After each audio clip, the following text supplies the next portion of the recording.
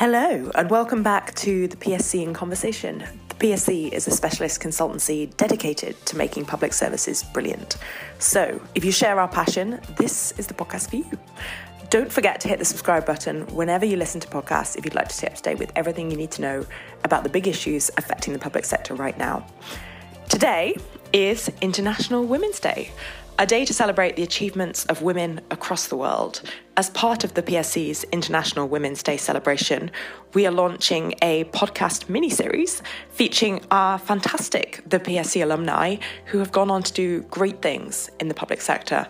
These powerhouse women talk about what inspires them, their experiences, both positive and negative, navigating their career as a woman, and the hopes for the future of the public services. A diversity of voice in the public sector is so crucial to creating the services that work for everyone. So we're pleased to have a chance to discuss this and more with these fantastic women.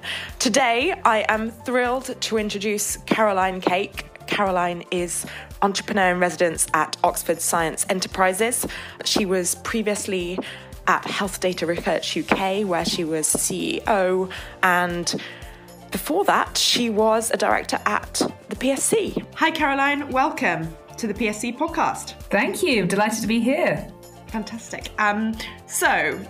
Getting stuck into the questions, can you start by telling us a little bit about what brought you to your present career at Oxford Science Enterprises? Oh, gosh. So a bit of a journey, I guess, from the PSC, which I left a few years ago, and then joined somewhere called Health Data Research UK, which is the National Institute for Health Data Science.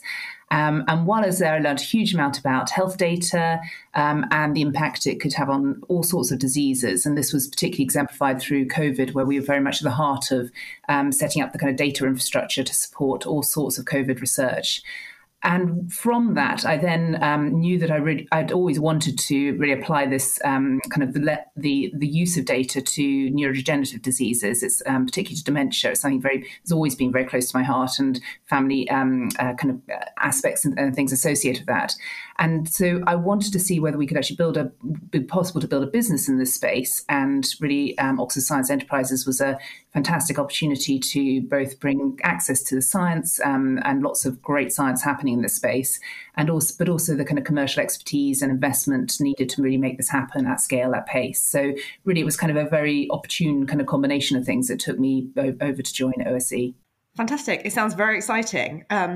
Can you tell us a little more about your time at the PSC and how it set you on that path? Yeah, really, it was obviously a very big part of my career in terms of I was there for about 11 to 12 years altogether. And so for me, it was really, I guess, three big things that I got from the experience. One was how to build a business, really learning from when I joined, there were just four of us at the start, and how to really grow a values-based business was a really interesting and important part of my kind of experience there.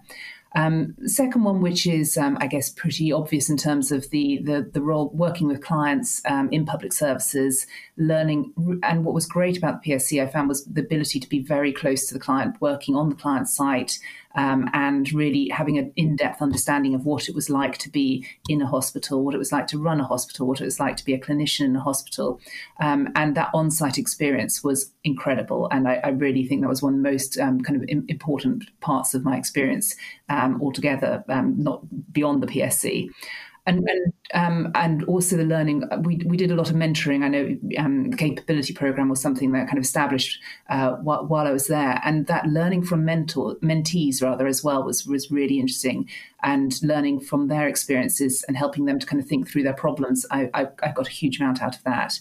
And I'd say the third thing that I got from the experience was really the tools and the approaches. I use them all the time. I still use them all. So the problem definition sheet, the hypothesis tree, the vote chart, those I find incredibly useful tools and techniques and approaches. So and use them today. So I'm so I think I got a lot out of the experience. Fantastic. Could you tell me a little bit more about the mentee program you just mentioned? I'm not so familiar with that myself. Yeah, so we had programs of people going through capability building experiences, and where we were giving them the different training aspects in there, but then they applied it as mentors, as mentees, and we would then mentor them through that experience. So over a period of 6 months, they would then be applying the kind of problem-solving tools and techniques to projects within the organisation they're within. So it might be a hospital, might be part of the Home Office. And we were then supporting them through that. So I actually learned from, and I might have at any time 10 mentees who I was working with. So I'd have, in addition to my own core projects, I'd have all my mentees' projects where I was actually learning from the challenges and the experiences that they were dealing with. And not only from that, but then built really long-term relationships with those people. So that was a really important part of the experience as well for me. Fantastic. It's great to hear that that's translated, especially now you've moved sort of into the private sector. What drew you specifically to OSI? So it's actually called OSE now. So it's a change in names and things from there. It's Oxford Science Enterprises. No problem at all. It was a combination of a series of conversations with people, and the conversation around actually the opportunities in the neurodegenerative space was what I was particularly interested in. And they were looking for people with the skills who could grow and develop businesses in that area. They were looking to make the investments in that space and had a lot of kind of the scientific expertise. I was looking to grow an organization in that space. So it was just a very nice partnership of different areas and different skills on that. It's great to hear that sort of public sector background has really translated into the private sector. Yeah, and that's something I'm actually really keen to. It's been throughout my career from the PSC onwards, is actually the trying to, well, effectively seeing, I don't see the boundaries between these different environments. I see as being less important than the connections and skills and transfer across them. So none of the types of problems that the environment I'm working in, be it COVID or be it neurodegenerative disease, cannot be solved by one organisation or one sector alone. These are multi-sector problems. So it is absolutely crucial that you have the expertise and investment coming in from the commercial sector, you have the scientific expertise from the academic sector, you have the public service operational expertise from the public sector, and the charitable components as well in terms of the people with the knowledge of who are living with the diseases. So these are multi kind of factorial problems that need multiple different people coming together to solve them. Fantastic, thank you. And I have to say, having recently joined the PSC and looking at sort of life sciences opportunities from our public sector perspective, I'm seeing that from the other side as well. So it's really, really great to hear you reflect back similar values from the private sector. Taking a little bit of a shift in direction now, the purpose or the reason for this podcast was International Women's Day, which is fantastic and something that I think should really be celebrated with gusto. As it is International Women's Day, we would love to hear about role models, potentially female, but not necessarily, that have encouraged or inspired you from a young age. Yes, a really interesting question. That I did have fantastic role models when I was younger, but none of them were female. So, from that point of view, I have had female through my career, but if it's starting kind of at a really young age and things, I started. So my first my degree was engineering. I took a year off before university to study to work as an engineer, and it was really my grandfather who was an engineer, my father who thought engineering was a great career for women. Who really encouraged me to take that step. I would never have thought about engineering had it not been for both of them encouraging me to say, actually, we think this is a really great opportunity to go and to do that. I then took a year off, worked in a factory near Southampton before going to university, and had a fantastic mentor there called John Lewis. And he encouraged me. He basically encouraged me to think about a career in engineering, but also the combined business and thinking beyond the kind of perhaps the traditional approaches in doing it, and introduced me to applying to awards and thinking about doing an MBA in the future, and all these things I'd never even heard of. So it was all three of them encouraged me to really think much more broadly and bolder and going beyond what other people around me were doing. So they helped me to kind of have the confidence to do something that actually looked quite different to what other people were doing at the time.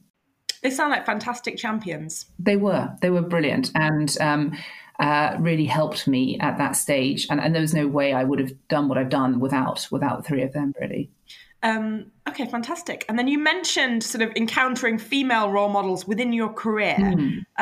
Can you tell me a little more about those and how they came to influence you?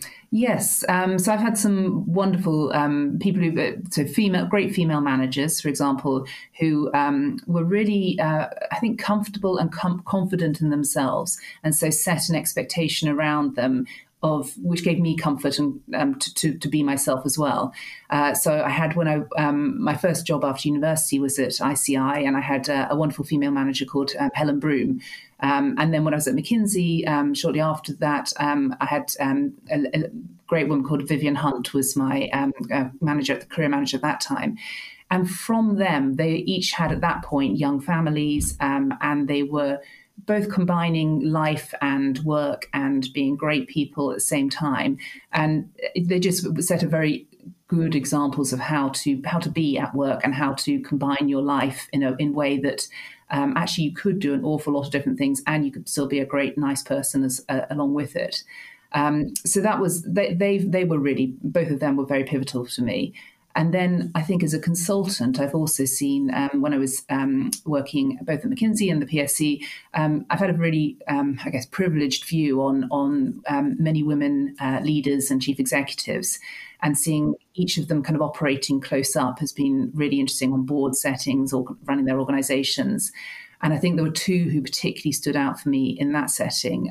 So there was a wonderful woman called Leslie Dwyer at Medway, and then someone called Alwyn Williams who at Barts. And both of them had incredibly challenging issues that they were having to address, really complex roles. But they managed them with grace, with humour, with kindness, and really with humility as well. They were very open and listening to different aspects. And as a result, you saw them build a really deep loyalty and commitment around them. And I just thought that they were just great examples of how I'd want to be as I worked and developed my career. They sound very, very inspiring as individuals, gender champions. And gender diversity, I mean, it's important in so many settings, but particularly pivotal in the workplace and for young female graduates, I think, inspiring to hear about these leaders. How much diversity have you seen in your career to date? And have you felt that your career has at any stage been impacted by your gender? It's interesting. It's always hard to divorce yourself from your from the kind of what's actually had been pivotal, impactful on that. I think starting as an engineer in the 90s, so my first job, the one before university I mentioned earlier, I was the most senior female engineer, aged 18, in a department of 50 engineers. So it's always been very present in terms of through my career. But I think if anything, I probably have benefited rather than being negatively impacted from it, because I've been unusual. I've kind of stood out in that setting. It's meant that people have noticed me and things. So that has probably helped me rather than hindered me. I haven't really had negative experiences that have caused me a problem from that point of view. But I think I think until it wasn't actually. I found when I went into to Harvard when I was and did an MBA there, probably in my late 20s. And that for me was probably, from a diversity inclusion point of view, a bit of a wake-up call of actually seeing the classes at Harvard were very, very diverse in terms of deliberately so, in terms of different ethnicities, different nationalities, different genders, in terms of, and actually that was really quite, it was incredibly inspiring, but also it really stood out for me how different the environment I'd come from previously was. So I think that was what was quite stark. So, for example, I had around me in my class of 100 people, unbelievably kind of confident, capable, charismatic Black students around me. And I just only realized I hadn't experienced that. There weren't in my previous working environments. And this was before Obama kind of came into this was in the early 2000s. And I think as I came back to the UK, just seeing, well, how are we bringing these people through in our world and things in that? And I just think that was, I was really quite horrified how that hadn't happened in the UK yet. That's interesting. And what approach do you think Harvard had taken to get that sort of diversity of class? They'd taken a very deliberate approach. So they had it just and for me the lesson at that point is these things don't just happen by accident. You don't just suddenly get 50% engineers are women by accident. That's just not going to happen over time. You deliberately make it happen. And for me that was the from and it was something that then when I was at HCI UK, I then started developing. I developed a program called the Black Interns Program because I could see in health data science there really were no very very few black health data scientists. So if to change that, you need to do deliberate actions to make it change. That is, yes, completely agree. That's fantastic. And actually, a Black Interns program is something that we at the PSC are now looking to start or to be involved with this year. What about sort of in the workplace or manifested from the workplace? Are there any approaches to improving diversity that have inspired you, that you've seen other people? Yes, so we had a fantastic consultant called Katie Metzler who was at the PSC, and she took over our recruitment program. This was many years ago now, but and she introduced a program called Be Applied, which was a kind of blind recruitment program approach in terms of you would bring, and I'm assuming you guys still use it or have used something similar. And that was a real eye-opener too. We had all sorts of entrenched views as to how you do interviewing, and surprise, surprise, you end up selecting people who look rather like yourself. And this was just a very clever approach of actually thinking about how you blind the approach and then interview at the second stage from there. And I think that was just a very helpful way of just putting structures and approaches in that help design out biases, and while still and we're also sending a signal to the people who are applying that actually we are looking for a broader and we are genuinely trying to create a kind of open and level playing field for people. Fantastic. Really interesting to hear that that's a female-led sort of break the bias initiative, which leads me smoothly on actually to the topic for this year's International Women's Day, or the theme is break the bias. So thinking about yourself, how do you manage your own biases or biases that you see around you in your workplace? Gosh, it is really difficult because it is so intrinsic to each of us on that. I actually notice it as I'm just changed roles at the moment. And so when you're in flux and you're meeting lots of different people and your environment is kind of changing on that, your biases are a kind of shorthand to guide you. So I am very conscious that it is something that you constantly need to be thinking about and addressing.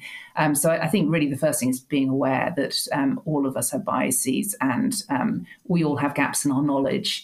And I think actually then learning how to deliberately create bridges between us and other people.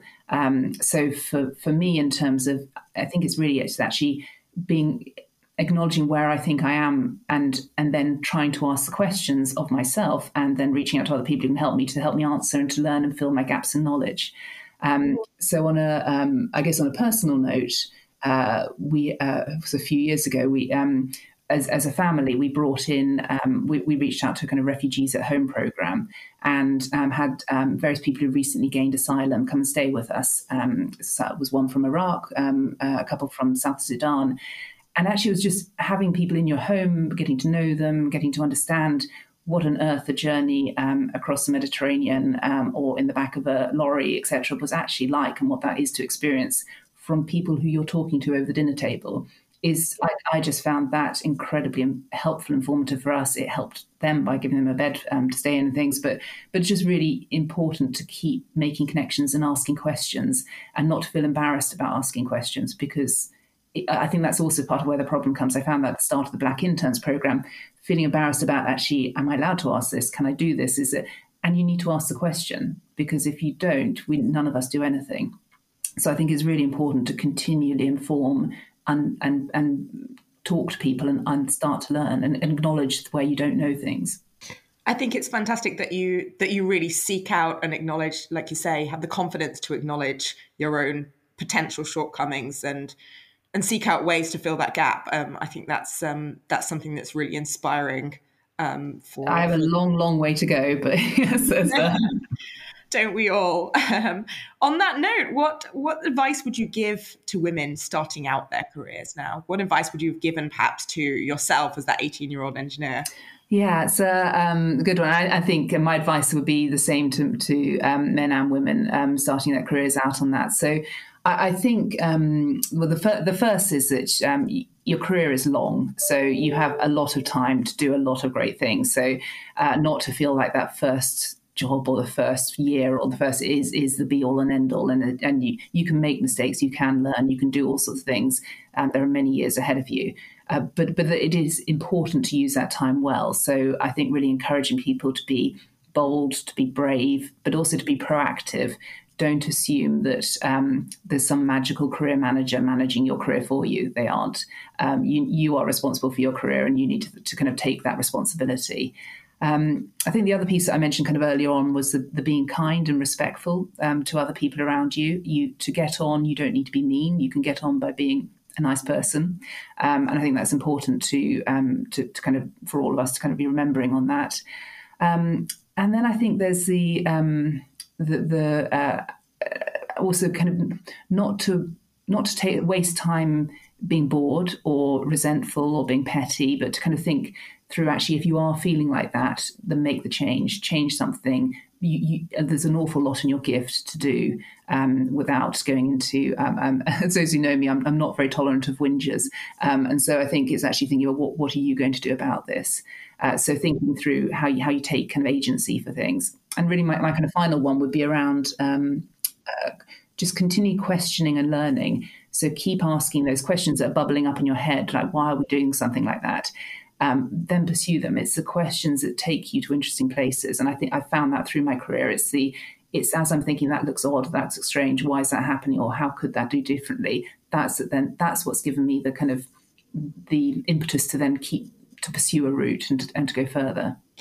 Thank you for that, Carrie. I think that sounds like incredibly applicable advice to everybody listening, actually.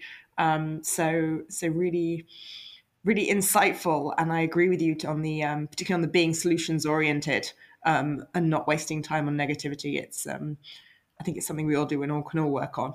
Absolutely, and I'm definitely in that camp as well. So. And so tell me, I'm aware you've recently joined Oxford Sciences Enterprises, but what's coming up next for you? What are you excited about at the moment? Oh gosh, lots. So I'm incredibly excited about the new role that I'm in at the moment. So the opportunity to build something in neurodegenerative disease means a huge amount to me. You've got there are 50 million people globally living with Alzheimer's disease now, could be growing to 130 million by 2050. So this is a huge, huge problem, and having the opportunity to try and do something about it and to add something that could actually, by bringing together the amazing scientific skills and expertise, we could get to faster answers on these diseases. So I'm just very excited about having the chance to do that and hopefully the chance to really make a difference in that space. That sounds something that I'm excited for you and to see where this journey takes you. Exactly. I'm sure there's going to be all sorts of twists and turns. So yes, it's going to be, it's going to be, but that's life really, isn't it? Yes, indeed. So Carrie, thank you so much for taking the time out to speak with us. It was an absolute pleasure. And happy International Women's Day. Thank you. You too. Thanks, Isabel. Okay. Bye. Bye. This has been the PSC in Conversation. Thank you so much for listening, and we'll be back with another episode very soon. If you like what you heard, subscribe where you get your podcasts to make sure you don't miss out. And we'd love to hear from you with questions, comments, or suggestions at hello@thepsc.co.uk.